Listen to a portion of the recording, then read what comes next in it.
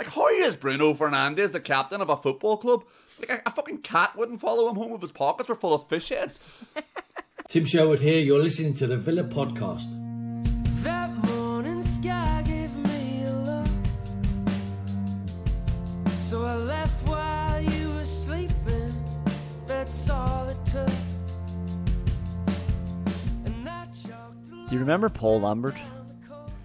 There was a period when Villa were being managed by Paul Lambert. I'm just getting traumatized thinking about it, but I genuinely went through a phase when people tried to talk to me about the game or just that Villa in general. I'd say, I don't want to talk about it. And that became a catchphrase of mine then around work and stuff. It was just, I don't want to talk about it. And it's genuinely how I felt. Like, I didn't want to talk about it. It wasn't good for me. It wasn't good for them. Nobody was benefiting from me talking about Aston Villa out loud in the world. Just try to block it out week by week as I went along and tried to just crawl along through my life. And I never thought I'd be thinking about Paul Lambert again under the Unai Emery regime. And the Unai Emery regime has been great, and this is not the nightly, and this is not the day to say, but after 19 games, it's going pretty well. We warned us after the Sheffield United match. We said we could go 5 games now without winning and still justify that this is going pretty okay for 23 matches. This is not the night to do that. Very happy with Unai Emery in general. But this was definitely the worst performance, I think, under Unai Emery, and it was a sickening, bad, disappointing display. It was so disheartening. And I don't even know. I don't even have the heart to do a podcast, to be honest, because I don't want to talk about it. Well, the really frustrating thing for me is we don't exactly need the 3 ghosts of Christmas to point out how bad United are, have been, and will be again. Like, how bad they are on paper. Their back 5 was Onana, Wan-Bissaka, Evans, Varane, and fucking Diogo Dalot. Like, how bad they were in the first 30 minutes. The only thing you could hear in the stadium were the Aston Villa fans interspersed with 70,000 people audibly sighing and groaning. And a full time they were praised by Patrice Evra's, they were praising Patrice Evra's prescience for saying it. He was happy with how they played in the first half, and he wouldn't be surprised if they won 3-2. And look, I know that sounds brilliant now in hindsight, about as brilliant as Evra would tell you on live TV that David Moyes' daughter looked to Wilfried Zaha. But to back up their star pundits' claim, they showed some footage of Man United getting in behind illegally. They showed them getting caught offside. Sorry, they showed them not understanding the rules of football 4 or 5 times. That's how bad they were. But the most frustrating thing was how bad we must have been to not exploit that, to not take advantage of going 2-0 up, to not control the game, control your emotions, control the fucking ball. It was dreadful. And that's the thing. Like, it was very clear for everybody to see that Villa just stopped playing after 26 minutes of football. The game was there to be won. I think I said to you at the time, just score a third here and this game's over. That was so clear. Emery would have wanted that as well. I don't know what went through the team. People have been talking about the curse of Old Trafford, and like, there is something there as well. I mean, you can't go ahead so often against a team that's so bad and continue to lose. And once they got that sniff, once they got the offside goal, the crowd were up and we were letting them get into it for nothing. They weren't doing anything. They were getting a couple of shots from outside the box. They were getting a couple of offsides. And that was it. But we just started panicking all through the team. Maybe Konza was the only one who showed a bit of composure. Showed far too much composure in injury time when he wouldn't just move the ball. And we didn't get a shot in 9 minutes of injury time. I've never seen this team. I am so proud of this team. It was completely unlike what I've come to know that this team is. Like, it's definitely one of my favourite teams to ever watch and support and just sit down and enjoy. If it was a neutral, I would enjoy watching Villa. But this team were just clueless, and they were panicky, and they were getting trapped. And not through any master plan, obviously. They were just getting trapped because of their body position, because they were sinking themselves into the byline. All the old stuff, the bad stuff we saw under Dean Smith, under Gerrard, it was all there. They were just sinking deep, kicking the ball away. I don't even know if Watkins got a touch of the ball or got a pass to him. It was just, the whole thing wasn't connected. It was so bad to watch. Yeah, all the bad things that we associate with Paul Lambert. Yeah, it was dreadful. And I think now we can finally all agree that having a core of your team that is Clement Longley, Diego Carlos, Douglas, this last night's Douglas Luiz and Leander Den Donker isn't enough to get you out of the back. He cannot play the way Unai Emery wants us to play, and I want us to play as well. Because remember, I'm Emery in. You cannot play that system with those 4 players at the heart of your team. No, and it's an unacceptable drop off. We talk about if Martinez is injured, what happens? It's not the day to pick on Robin Olsen, God love him.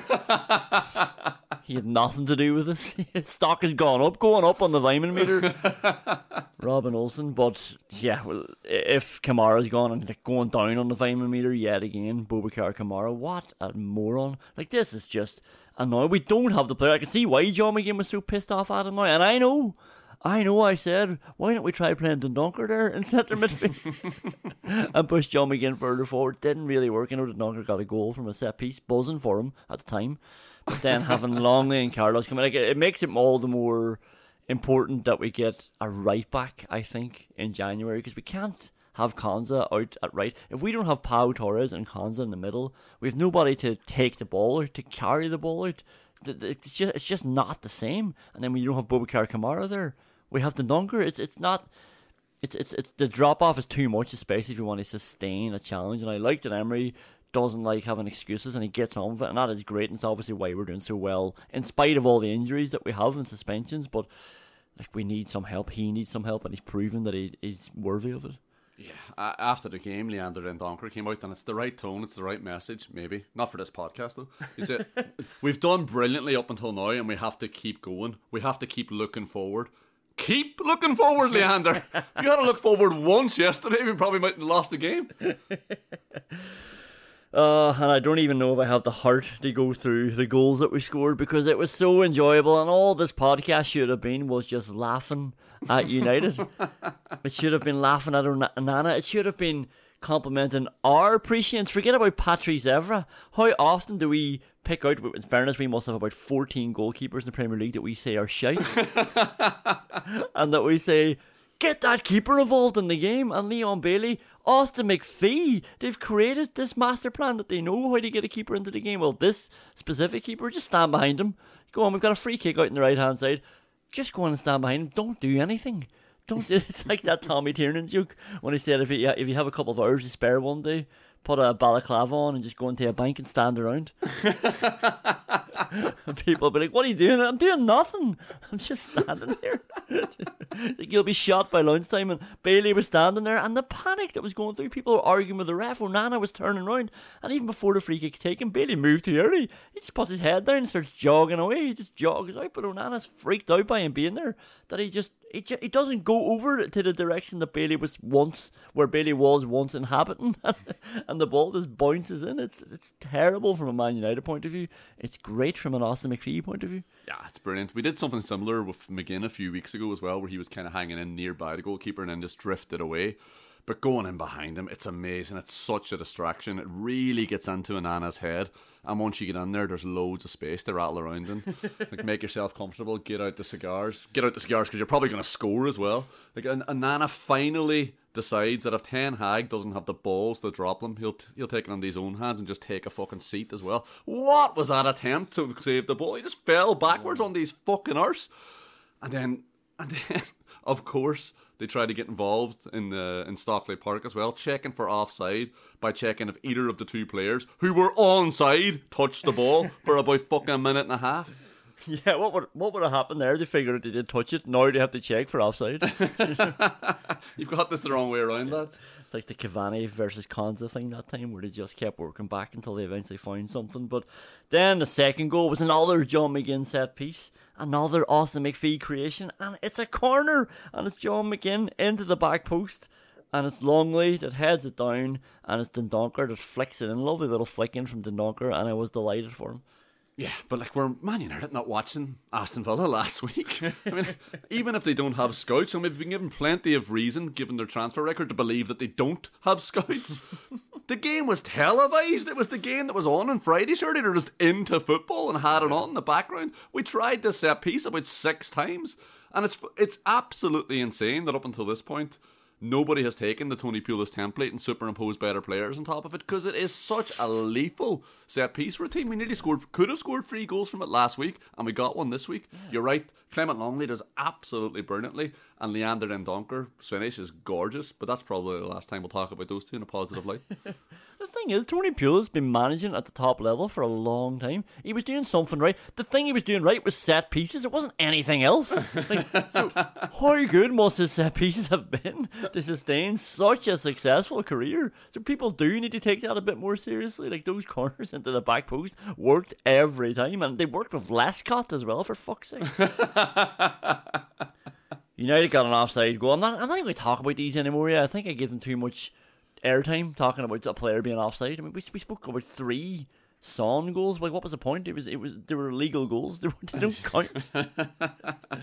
Yeah, I think you're right. Probably not to want to talk about them. One thing I was wondering though after that game is the United players are obviously shite and a bit thick. Weird time to call them that, but was the fact that they kept getting in offside and they don't understand the rules, obviously, making them think that they were more on top of that game than they were. I mean, that was just that is just the same as Diego Carlos just cutting out a through ball. That's exactly what we're trying to do. That's how we're defending. Yeah. We're in control of that situation. But the United think because they've run through on goal and had a shot before the flag was up that they're actually dominating the game. Patrice Evra certainly did. Yeah, like we're getting away with something or something like that it's happening that way. Almost like, oh, you jammy. But I said these to you before at the Aviva Stadium when I join you sometimes with your season ticket. But it's just like, just take a shot, because it gets the crowd going. Just have a shot that bounces into the keeper's hands, especially when you're watching 20 minutes of nothing. Just something to get the crowd, like, get an applause going in the stadium and get them more interested in the next kick out. And that did help United, because United were starting to see, and probably for the first time this whole calendar year, they were seeing their players going in behind. Like, they haven't scored in 4 games before this match. And then suddenly they were all getting a side goal, and it was probably getting their confidence up. Well, yeah, having a shot at the Aviva Stadium definitely got the crowd up the last time you were there, because the shot went flying over the bar and the crowd were playing with it for 20 minutes. Then it all started. What the fuck nomination here? Probably 2-pronged. I don't know who's most to blame. I mean, I think they're equally to blame. Diego Carlos' pass to Douglas Luiz is weak, and it's maybe silly just not looking around, but when he does look around, everybody's just standing in the Villa team. This was happening for the last 69 minutes of that whole match, and Douglas Luiz is on his heels, and Bruno Fernandes is the only one running on the whole pitch for most of the game, and he just nicks in front of Douglas Luiz, plays it to Rashford, squares it to Garnacho, and the one time Rashford squares it, and Garnacho's onside this time, and it's a goal. Yeah, and there's been a lot of revision this morning about how well Manchester United played, how much they put Aston Villa under the cosh, but the reality is, up until this point, Bruno Fernandes was their only player who looked like he'd been on a football pitch before. So for Douglas Luiz to be napping when Manchester United's only player is 12 inches behind him, it's absolutely pathetic. Especially seeing as Douglas Luiz spent the 90 minutes he was on the pitch looking over his fucking shoulder to see where Diego Carlos was to roll the ball backwards. Yeah. For him to not have any awareness in that one instance of the game, what was behind him, really frustrating. Dougie was really annoying me today. Like, our player of the season so far just wouldn't open up his body. It's an underage thing. When you get the ball, turn on the ball and have a look out. Open your body, give yourself more of a chance. Get a sight of the pitch. Get more options then when you've got the ball. And why am I telling Douglas Luiz this? He just wouldn't open his body. It was so, but it summed up how we were playing, how we were feeling. Obviously in that match. And the second one is Garnacho again, and I mean, I was sort of crying for Moreno to come on in the first half, because it seemed like Dean didn't have the pace for Moreno or for Garnacho, and I wanted Moreno on, and I wanted Moreno to come for that ball then that was there for him to come for, and he didn't, and a couple of bobbles to get the ball through, and comes back into Garnacho, and then it deflects. It's just, I'm fed up talking about this match already. Yeah, you're right. It all starts with Manu playing an absolutely dreadful pass around the corner. I had to watch it back to figure out what he was trying to do there. And I think having watched it 3 or 4 times, it was to Eriksen. But I honestly can't tell what he was thinking. He played the ball into an empty space. But more importantly and more worryingly, Alex Moreno was fucking hallucinating at this moment. Like, he saw a Man United player appear out of fucking thin air and go and collect the ball, and he just stood back and watched before Garnacho actually does then go out and collect the ball because he realises nobody's beside him. And then apparently Clement Longley can't simultaneously stand on his 2 feet and kick a football. Fucking pathetic. He just falls on his arse. But that, like, there was no power in that ball. He could have controlled it instead of flicking it back out to Garnacho. And then Garnacho kicks the ball at Diego Carlos and Man United get their second goal. Clement Longley's brain shut down for the third goal then as well. I don't know what he was thinking. He gets the ball in the box. It's like everything stops. Everything within him stops, and I don't even know if he's trying to run out with the ball. Is he trying to shield the ball? He just holds the ball in the box until someone bundles him over, and he has to concede a corner to rescue the situation. Unnecessary corner. That's a fine for Clement Longley. It's also a nomination for the What the Fuck Award, and then I don't know if we can give a What the Fuck Award to John McGinn, but it's really annoying. The corner comes in, it lands at his legs, and he knees it. He sets it up beautifully for Hoyland. He wraps his foot around it on the instep, on the volley, lovely into the bottom corner. And of course, he gets off the mark against us. And it's just, I don't want to take away from them coming 2-0 down and going 3-2 up. It's a big moment. And it's obviously a big moment that he gets his first goal. But Jesus, like, relax. Like, you're bought for a lot of money to score a lot of goals. I mean, don't be milking this situation that much. I don't know. It gets a standing ovation then coming off.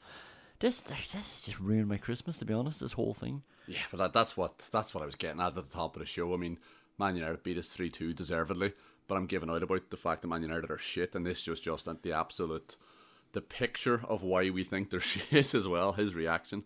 Yeah. Just to go back to it, like, the ball doesn't go to Longley quickly enough for Moreno as well. I mean, if you were always going to play that pass, then play that fucking pass. Why are you not just rolling it into him so he can spank it? But Clement Longley trying to dribble past 2 players in his own box. I mean, we didn't get a close-up of his face, but I'm pretty sure he was dribbling from his mouth as well. Fucking brain-dead nonsense. What the fuck was he playing at? McGinn, McGinn's solid knee. We would have been better served by him turning his back and trying to absorb the momentum of the ball in his arse. And this isn't a big thing either. Not that McGinn not reacting to a ball that dropped over somebody's head is a big deal. But Carlos turns his upper body when he's going out to block that ball. He's standing in the penalty spot. Make yourself as big as possible, Diego. If the ball hits you in the chest, I don't care who struck it and from how far away, it's not going to hurt you. I've seen you with your fucking top off, man. But to concede a goal scored by a young fella who looked like he was going to cry after he scored it, I mean, fuck me. I think we need to start advertising ourselves. 4 in 10 Premier League centre forwards are impotent, but there is something you can do. You don't have to suffer in silence. Contact Aston Villa on like 1,000 minutes without a goal. Of course it was against Aston Villa. Yeah. And I think I had said to you, and I don't even think it was just rage at the time. I don't think it was knee-jerk. We were 2-0 down, and I said, I think we're going to lose this match 3-2. You could see it. You could see it all over the pitch, and unfortunately that is what happened. And unfortunately it was against a poor enough team who were there to be beaten by more, and we were in a position again 2-0 up to go do it, and we shit the bed, really shit the nest, and all we can do now is try and get through this Burnley match. I don't know, and try and get some signings in early, but that doesn't happen either. It's going to be the end of January. The whole thing could be over, the season could be over by that stage. Right, let's leave it there. We'll take a quick break and we'll come back with WhatsApp whinges. Aston Villa players failing to keep the ball in play. It's a pitch you've been playing on it your whole life. Just keep it within the sidelines. John McGinn, first time out for a throw-in. It's a ball from Diego Carlos. It's plays it into him in that number 10 position where I was saying we need John McGinn to be playing in. And he's trying to hit Konza first time. Relax, like, it's John McGinn. It's Mainoo behind you. Mainoo seems like a good player, but he's a child. You're John McGinn. You can hold Dan Burn off with a long ball from Emmy Martinez. You can take a pass into your feet with Mainoo behind you. Like that was symptomatic of it. John McGinn sprinting at a ball and trying to just hook it. He tried that in the second half as well. Tried to hook it out to the other wing, and it got blocked down. It was a what the fuck moment.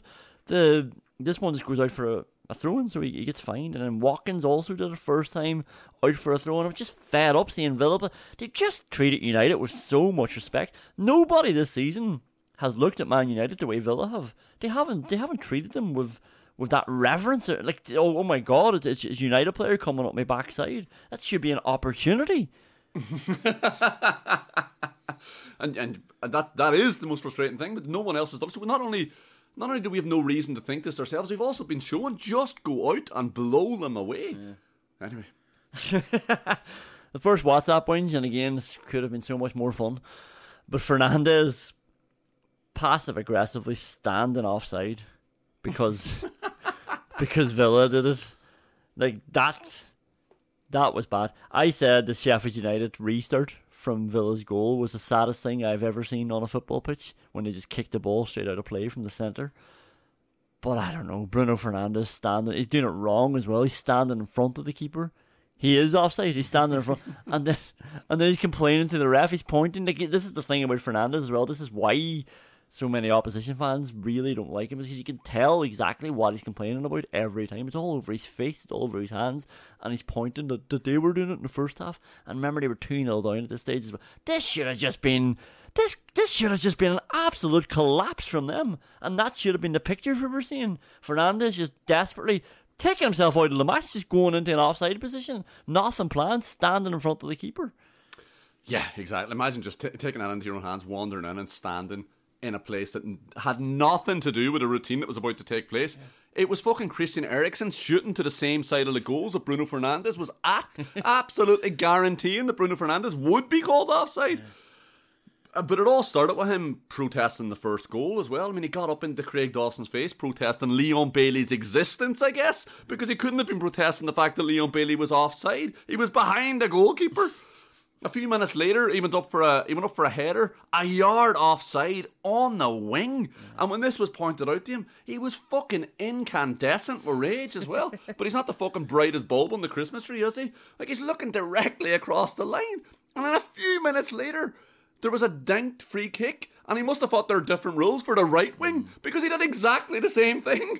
He was just looking across the line again, stood there, waited for the pass to come. But that wasn't the worst. He played Rashford through twice.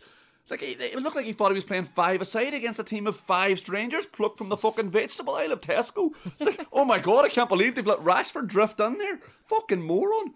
And then there was another incident where Hoyland told him he was offside, running down the wing, but Fernandes knew better. He's the captain. He'll decide when you're offside, pal. Like, how is Bruno Fernandes the captain of a football club? Like, a fucking cat wouldn't follow him home if his pockets were full of fish heads. And then when he finally got booked for whinging about trying to take a quick free kick, I would say the descent he showed afterwards was the most graphic I've seen this season. Yeah. And it went on for so long as well. It was actually worse than the 2 incidents combined that got Dalot sent off, and he didn't get 1 yellow card for it. Yeah, this is the thing. It was obviously what they seemed to think that Dalot did, or what we were all expecting to see what happened with Dalot after. Dalot didn't seem to show a second show of consent after he got the yellow card against Liverpool. It was really bizarre. Fernandes continued to show dissent directly at the referee as well. Fernandes was also given out to the linesman. He is stupid. Like, this is the hard thing when Fernandes is good against you. He's stupid, he's annoying, and he's complaining to the linesman for putting his flag up for offside. I was like, what are you talking about? But the second WhatsApp win, anyway, is pointed this out. I don't know if it was the last game or the game before, but Konsa letting the ball go out for a throw-in and then giving himself the most difficult throw-ins is really annoying me now. This is going to get into fining territory if he keeps this up. And this happens in the injury time period that I'm talking about as well, where all we did in injury time was Konsa played it to Carlos, to Konsa, to Martinez. And then Konsa, like, you know, United player would clear and Konsa would guide it out for a throw-in, and then by the time he picks it up, everybody's marked up. Get the ball at your feet and move it on. You're the only one who can do this for us today. Yeah, and I was expecting that ball was bouncing up awkwardly from out the right wing. It wasn't. No Man United player had pressed the meter, and he just lets it go out of play so he could throw the ball down the line to Zaniolo. Speaking of fucking shit throw-ins down the line, with Zaniolo involved in it, a couple of minutes later, Zaniolo runs over, tries to take a quick free throw-in down the line, and it's fucking a foul throw. A foul throw that was pointless as well, because he just threw the ball away. Fucking idiot. Yeah, that's a fine. Actually, foul throw is an immediate fine. United also, was it Wan-Bissaka, I think, had a foul throw in the first half. They were chasing the game at that stage in the second half, so they were never going to get punished for it. But yeah, very frustrating. We've got a lot of award categories to rifle through, so why don't we leave that there and we'll come back after this. My mind's telling me no, This is what makes Big Bear DT so hard to resist. but my body's telling me yes, baby. He's like a lovely big sloppy bacon cheeseburger. But there is something that I must confess.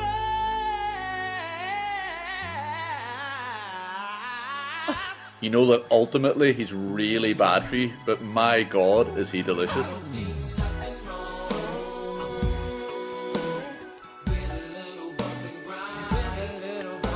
Big Bear DT, so hard to resist. So hard to resist.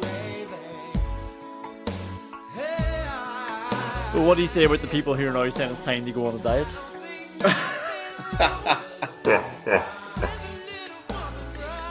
Yeah, is it worth it? It might sate my appetite for a while, but I'm only looking worse. My skin's breaking out in spots, my waistline's getting a bit out of control, and overall it's not the best thing for me. So hard to resist. So hard to resist. It's very enjoyable eating the burger. My God, is he delicious? My God. So hard to resist. Lovely big sloppy bacon cheeseburger. Bertrand Traore, Bertrand Traore. So hard to resist. a moment on the lips, forever on the hips.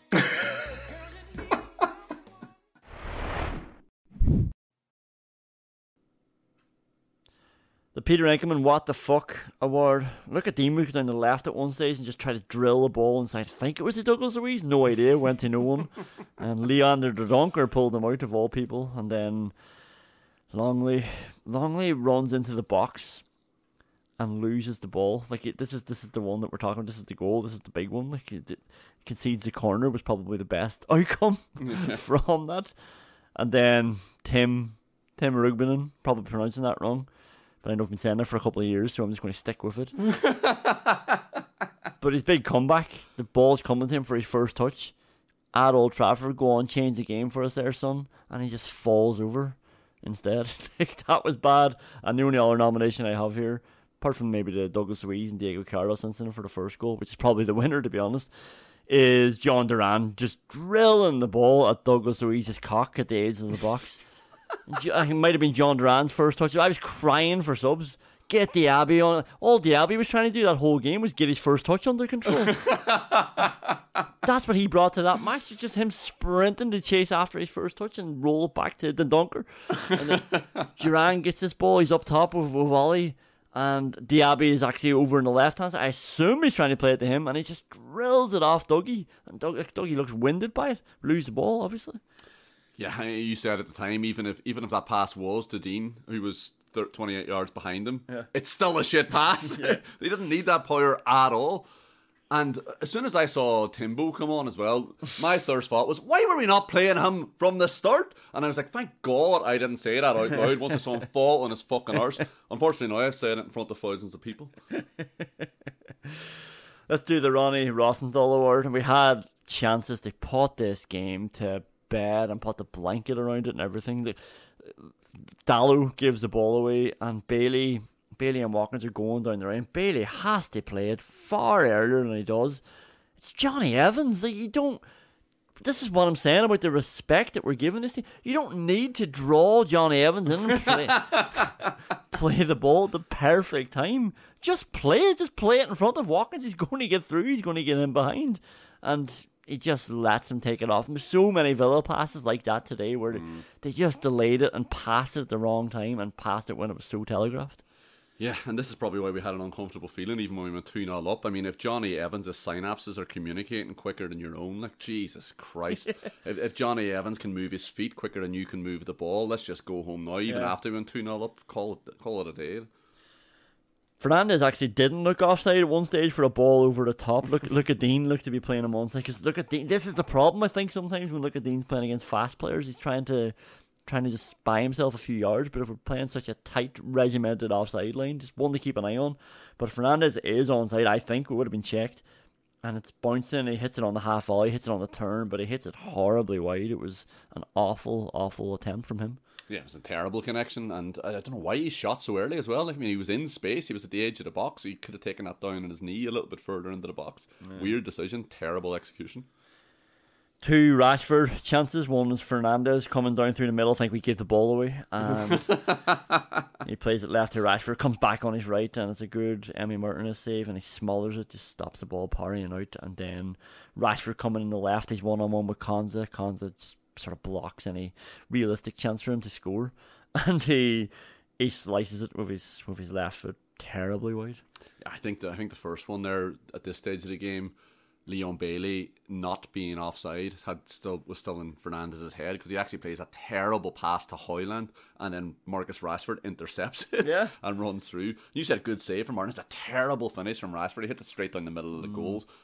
Martinez just has to fall on top of it. The next one, oh my god, like he nearly missed the ball. He connected with it so badly. Then like this is where it starts to get a bit painful, to be honest, because this one wasn't as bad, but it's a good Onana save. Didn't think he had it in him, but Moreno crosses one in for Leon Bailey, and he volleys it on the instep, and Onana gets down well to save it. But then the Diego Carlos free header. I mean, every time we whipped a corner, and I mean, we thought we weren't getting joy from corners. I mean, come along Manchester United, we could have been reversing that ad that Aston Villa ad. Aston Villa will help your forwards, Man United will help your corner stats. And this should have been an Austin McPhee hat-trick, really. Like, he should be celebrating today, but the corner comes in. Diego Carlos, we talk about free headers. It was a Douglas Luiz corner. This is not even... This isn't what people talk about when they say free headers. This is somebody having the ball landed onto the head with nobody, absolutely nobody around. I don't know how he's done this. Like, he's still standing as well as the ball comes. So it's not like he's over it. It's not like he's under it. It's just terrible header over the bar. Such a big chance. Yeah, and Austin McPhee definitely has a wizard outfit as well, so he doesn't need another hat. But I'm still sure he would have taken pleasure in getting 3 goals from set pieces. Absolutely terrible from Diego Carlos. I mean, I almost feel guilty for 2.5 years ago slagging off Courtney House for his heading ability. Yeah. This is worse than anything Courtney House has ever done, and I don't say that lightly. There was one as well he missed there where Watkins is just coming in on the line, and Varane just stretches up. Varane does pretty well to clear it off the line, and more importantly, not pull his hamstring, seeing as it was the first thing he's done on a football pitch in 2 years. the Bailey volley, like, it's a good forearm from Onana. Bailey does really well to control the volley and get it across his body. But he doesn't get it across far enough, really. And then it's dinked back in, and we're given the most graphic vision of why we should be ashamed of ourselves for not getting Onana more involved in the game every time we had the ball. So he comes scrambling out and just kind of palms the ball down to Luka Dean. Fucking dreadful. Yeah. And then Moreno sets up another chance, and this was bad. I mean, we're here having a laugh at Johnny Evans, and it's Johnny Evans that scuppers us. The chance to go back in front after we got our arses. Like, it's so annoying, isn't it? It's happened to Sheffield United as well. Concede a goal and bang, there we're creating chances suddenly again. We finally concede a second goal against United, and everybody's up and they're going at them. And Moreno squares it across for John McGinn coming running in on his left foot. Couldn't ask for a better chance really at that time to go and win the game, and it's an awful connection. And Johnny Evans does well to block it, but he's given the chance to block it. Yeah, I mean, like, your captain coming in 6 yards out, and a player with John McGinn's mental strength as well. I would not have expected him to ankle the ball against Johnny Evans' ankle. It was fucking dreadful. The ball coming right to... it is the perfect opportunity. The perfect player coming in on it. Absolutely terrible. Yeah. Leon Bailey would have roofed it. That would have been the perfect player coming in. The only other nomination didn't really lead to a shot, but John McGinn got in down the left. I don't know what he was waiting on, an invitation. He turns in the box and he tries to turn away from his left foot as well. I don't know what he was doing. Just hit the balls on your left. Yeah, turns away from his left foot into 2 players as well. It was dreadful. Hit the shot. Like I said, get Onana involved in the game. Yeah, it's McGinn probably the winner, but what he gives to Diego Carlos, this is worse than any Konza chance, believe it or not. I'm happy to give it to both of them. Yeah. Congratulations, boys. You fucked up my Christmas. 2 nominations for the Ashley Westwood he was playing award. One of them a bit more not to blame, blameless. Don't know why I hesitated there. A bit more blameless than the other. Ollie Watkins would have been good to maybe use him once or twice in this match. And the other, you're not going to like it, the other is Jacob Ramsey. I just don't know where he went in this match. I know he's coming back from injury, but geez, we could have used him, really. We could have used another player out there. Yeah, the first half an hour, Jacob Ramsey was involved a lot in the game. He was getting on it. It seemed like we wanted to get in that side. But the connection was never really there between him, Watkins, and Dean Nealer, which was the frustrating thing. We had a few opportunities. And the supporters. Yeah, and it just... The things he were doing were fine, but he wasn't doing anything magical. So then once he doesn't do anything for the next fucking 90 minutes, and or 60 minutes, he's in trouble. He's going to definitely be nominated for this award. Jacob Ramsey hasn't been anywhere near the level Jacob Ramsey can be and should be at to be playing for Aston Villa. Do you like Glenn Whelan taking 90th minute penalty award? Probably labouring this point, but Con's at right back, because with Pau Torres gone, I know what we're saying, we need Pau Torres, we need Kamara, but especially when Pau Torres is gone, we have nobody stepping out with the ball in that central channel, and Villa having control in that central channel is so important. It's why you're inviting pressure, but then when you see a game like that, it's like, why are you inviting pressure? You're not able to cope with it. But they are able to cope with it when they have Kamara, Dougie, Pau and Konza, but they definitely need Konza in there if Pau Torres isn't there, because he can drop the shoulder step, and once you do that, once the defender does that, you've got a man over then, and that's how Villa's whole domino effect happens. That's why it's so easy for Villa's, because they just work the ball through that middle, and we laugh about how simple it is, but it requires players who are good on the ball and good athleticism to do that and just give us control from a good central platform. Yeah, I mean, the other point to make on that is, of course, that he was probably needed to play Konza right back today, and I'm not sure if he had another option to play at right back. But then you probably have to think about a different way to play. We probably can play the 4-4-2 in possession, so why not think of something different? Why not bring somebody else into midfield? Didn't we again need to play that high up? I know he was giving us a platform, and whenever he got brought up, we didn't do anything afterwards. Yeah. But did we need another body in midfield to just make up for the fact that one of the bodies that was in there was Leander Dendoncker? I'm just adding in another nomination now because you said that, and I did sort of think when the game was coming off, even though he wasn't playing that well, it was like he's the only one that was receiving the ball and giving us a platform, like you say. It just seemed, especially the way that game was going, especially with the lack of control we had through the middle, putting Duran and Watkins up, like Watkins didn't get any balls. What was the point of having Duran up there? It just felt like we threw together this team who didn't know each other, like strangers in a vegetable aisle, like you say. And nothing was connecting then. Zaniolo was trying to run at the fullback every so often, which I was happy to see. But that was just somebody trying to run at a fullback. It was just a team of individuals trying to make something happen, and all of them just scattered around the pitch. And once again, I've never seen this Villa look so disjointed, or the pitch look so big, and everybody looks so far apart and far away from each other. It's just night and day from what we're used to. And no, we're spoiled, but it's harder to take then when you do have to get used to it. Yeah, and John McGinn was obviously very important to receive the ball further up the pitch, but I mean, we weren't getting it up the pitch often enough, so should we not have just brought him back in, especially when we were under the cosh? That could have been a change that he was thinking about there. Drop John McGinn in a little bit deeper.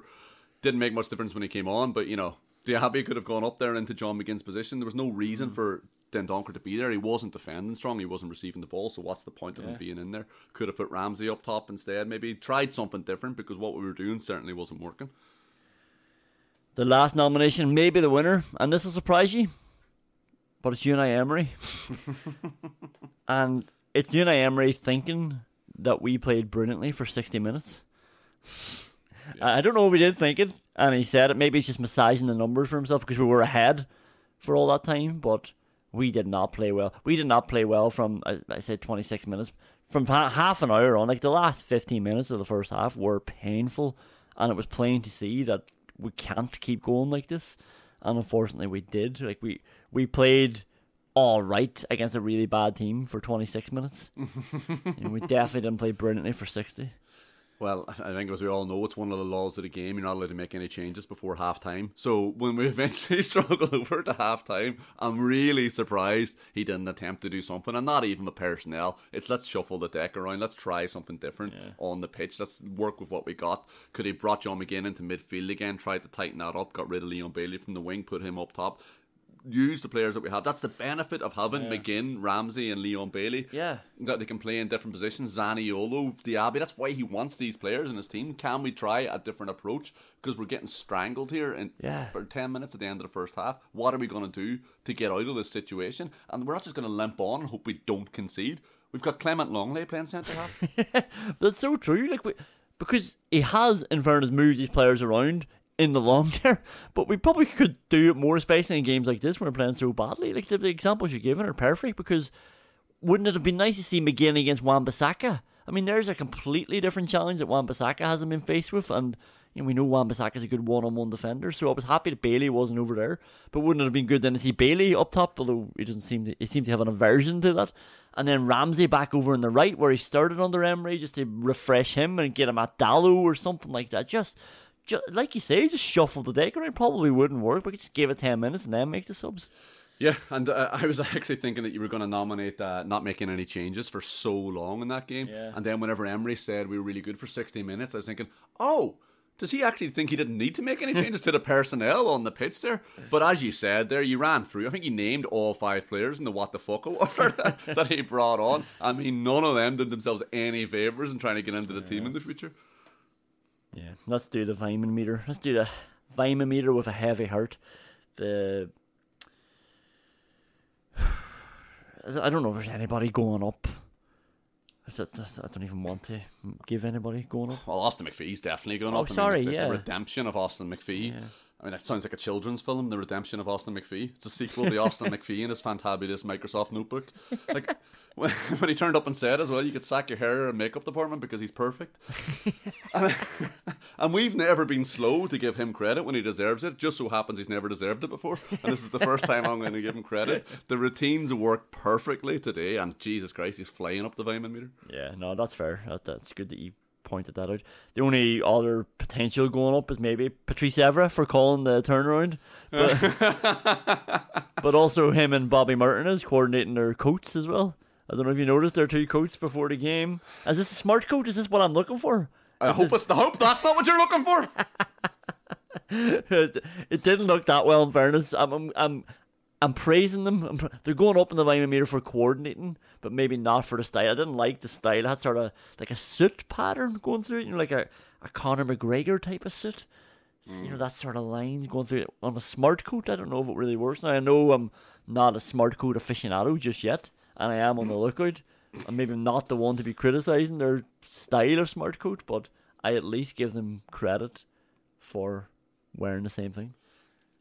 Well, if there's anything that's worthy of praise, it's wearing the same clothes as somebody else, without question. Sorry, I'm not wearing a hoodie. Do you remember, it was like 4 or 5 days ago where we texted each other saying, are we doing a no present pack again this year? And I said, I am happy not to buy you a present. Take the pressure off each other. We only have to buy 4 or 5 presents now instead of 5 or 6. But I do want something from you, Connor. It's Christmas. Let's just move on from this topic. Yeah, and we can't give Prime too much credit because they are going down overall, whilst their pundits individually might have been performing or coordinating their outfits. Amazon Prime not only having to change the colours mid-game on the top left-hand side. I noticed, don't think I did notice, they had Villa with claret initially and then they changed it to the whatever colour that away jersey. Who could have predicted that Aston Villa weren't going to wear claret at Old Trafford? But they also, in the pre-game graphic of the team lineups, they had a picture of Aaron Ramsey playing left wing for Aston Villa. Absolutely ridiculous. I mean, I was giving out a few days ago about and you just mentioned it there, the complete lack of respect from Sky, evident in Gary Neville rolling out of bed and grabbing a hoodie and saying, I have to do the Aston Villa Sheffield United game, do you? Like, not only do Aaron and Jacob not look like each other, Jeez, it's not even close. They don't even play for the same club anymore. I mean, like, they might as well put up a photo of Gordon Ramsay. What the fuck was this about? How far down Google do you have to scroll if you type in Ramsey Villa to get a picture of Aaron Ramsey? Yeah. What the first photo? Just use that. It's fucking fine. Just use the ones that have been submitted pre-season. Fucking absolutely ridiculous, disgraceful as well. Not only that they made the mistake, somebody else has made this mistake before. So you'd think these lads working in the graphic departments for these fucking teams or for these broadcasters would have this. It's unbelievable. It's really, really unbelievable. And like you said, it's been made on Match of the Day before. It's a joke how many people work here that it happens. And yeah, just type it into Google. You don't even have to type in Jacob Ramsey, because now when you type in Ramsey Villa, there is only one Ramsey playing for Villa. So it immediately brings up Jacob Ramsey for you on Google. And picture Jacob Ramsey with Alex Moreno, Jacob Ramsey's transfer mark, Jacob Ramsey's Wikipedia. Is Aaron Ramsey related to Jacob Ramsey? But still no picture of Aaron Ramsey. I can't even see a picture. I'm going through it right now and I can't even see a picture. And the only thing, maybe they would have got confused because he also wears claret at Burnley, and we know that they thought Villa were coming wearing claret, so we're like, fine. There we go. Going down. I mean, can we keep putting Moussa Diaby down? This has been so disappointing from him. I know we spent a lot of money. We don't need to go on and on about that, but just we compared him to Messi twice. God, we compared him to a shit Messi. yeah. Compared him to Messi light. Compared him to he can do anything on the pitch. Like, he's just, I don't know what's going on. He seems a bit broken. You're absolutely right. I mean, I think you said to me, I think you said it in the podcast there, that all he did when he came onto the pitch was try to control the ball, try to get his first touch under control. That was the two things he did whenever the ball came near him. Really, really bad performance. You're looking at the bench as well, and in theory it looks like it's strong. In theory it looks like if you're struggling against Man United, you'll have options there to change it. Not that any of us actually suspected to be struggling against Man United. But then, like we said, the players who came on, what was the point? They were absolutely dreadful. Diego Carlos is going down. He has this habit sometimes of standing on the ball for minutes in a football match without moving it. And again, we'll try to draw people to us, but sometimes you're 3-2 down and time's running out. And he was just a bit clumsy today. He's bonding over people. He's fouling them when he didn't have to in their own half, like in the United half. Chasing boys up there where you're wondering why is he up there anyway. And the penalty that he would have given away if it wasn't an offside, we don't need to talk about it, but it just looked so clumsy. And yeah, just wasn't a performance that filled me with confidence. Yeah, Diego Carlos wasn't good, and I know part of our game plan is to be patient, to suck the opposition in. But we said this about Sheffield United: if the opposition aren't being sucked in as well, you do have to move the ball. Yeah. But Man United were coming to us, so there was space. He just has to find it. He has to move the ball quicker. If you've got 2 points of movement, the ball and the player you're trying to pass it to, it's a lot harder to defend against. So move the fucking ball. Longley he contributed to a goal very well, but he's going down. And look at Dean. I've been putting it up every bloody week this season, but since Alex Moreno's come back, he can't handle the pressure. So he's going down for not being able to handle the pressure. Andy Vyman handled the pressure every week. Scott Sinclair was breathing down his neck, and he was able to cope with it. Yeah, look at Dean wasn't good. Wasn't good on the ball. Looked like he was panicky every time. He looked like he was panicky when Aaron Wan-Bissaka was coming towards him. Jeez, going down for that on its oon. Not a good performance from Luka Dean. Probably should have got Alex Moreno on quicker, is what I was thinking at the time, but after he came on. I'm basically just going through the team thinking about who's going down. Douglas Luiz definitely going down. Terrible body language in terms of his body positioning on the pitch. Jacob Ramsey's going down. Donker scored a goal, so maybe that voids him going down. Who else is playing? Yeah, like that. Like there, a lot of them are going down. The really frustrating thing about Douglas Luiz, the whole reason Douglas Luiz controls the ball with his studs is so that he's got more options. So he can manipulate the ball in any direction that he wants. Why was he bothering to do that against Man United? Because all he was doing was going back to Diego Carlos anyway. Too slow to move on to the ball, too slow to move it, and too slow to not look fucking forward. Yeah. Ridiculous. I want to put McGinn down because I've got so much high standards for him now, and I want him just receiving so much ball, especially when under that much pressure. I'm asking him to do a lot, but I am weighing it up, and he missed a chance, which is pissing me off too, but he also was the key to our 2 goals as well, so maybe I'll just not have him going up or down in this game. Yeah, I'm happy to leave McGinn where he is, yeah. Oh, sorry, not happy to leave him where he is. I might leave him up front, isolated with Ollie Watkins. Anybody else? It's everybody. That's basically everybody. Like, apart from Austin McPhee. Austin McPhee's going up. Craig Pawson's definitely going down. Craig Pawson was reffing that game like Will Ferrell and Elf. He's caught up in the magic of it. Too excitable. Bruno Fernandes told him he was the world's best player, and he believed it. Started telling the linesman. Brought him out to see Bruno Fernandes and all. Absolutely ridiculous how swept up in the emotion he was. Yeah. Thanks for listening. You're welcome, man. Yeah, thanks for listening to me. I'm very happy to put a pin on this one now. I was dreading doing the podcast, to be honest. I was going to sleep last night and I was just, you try to block something out of your head.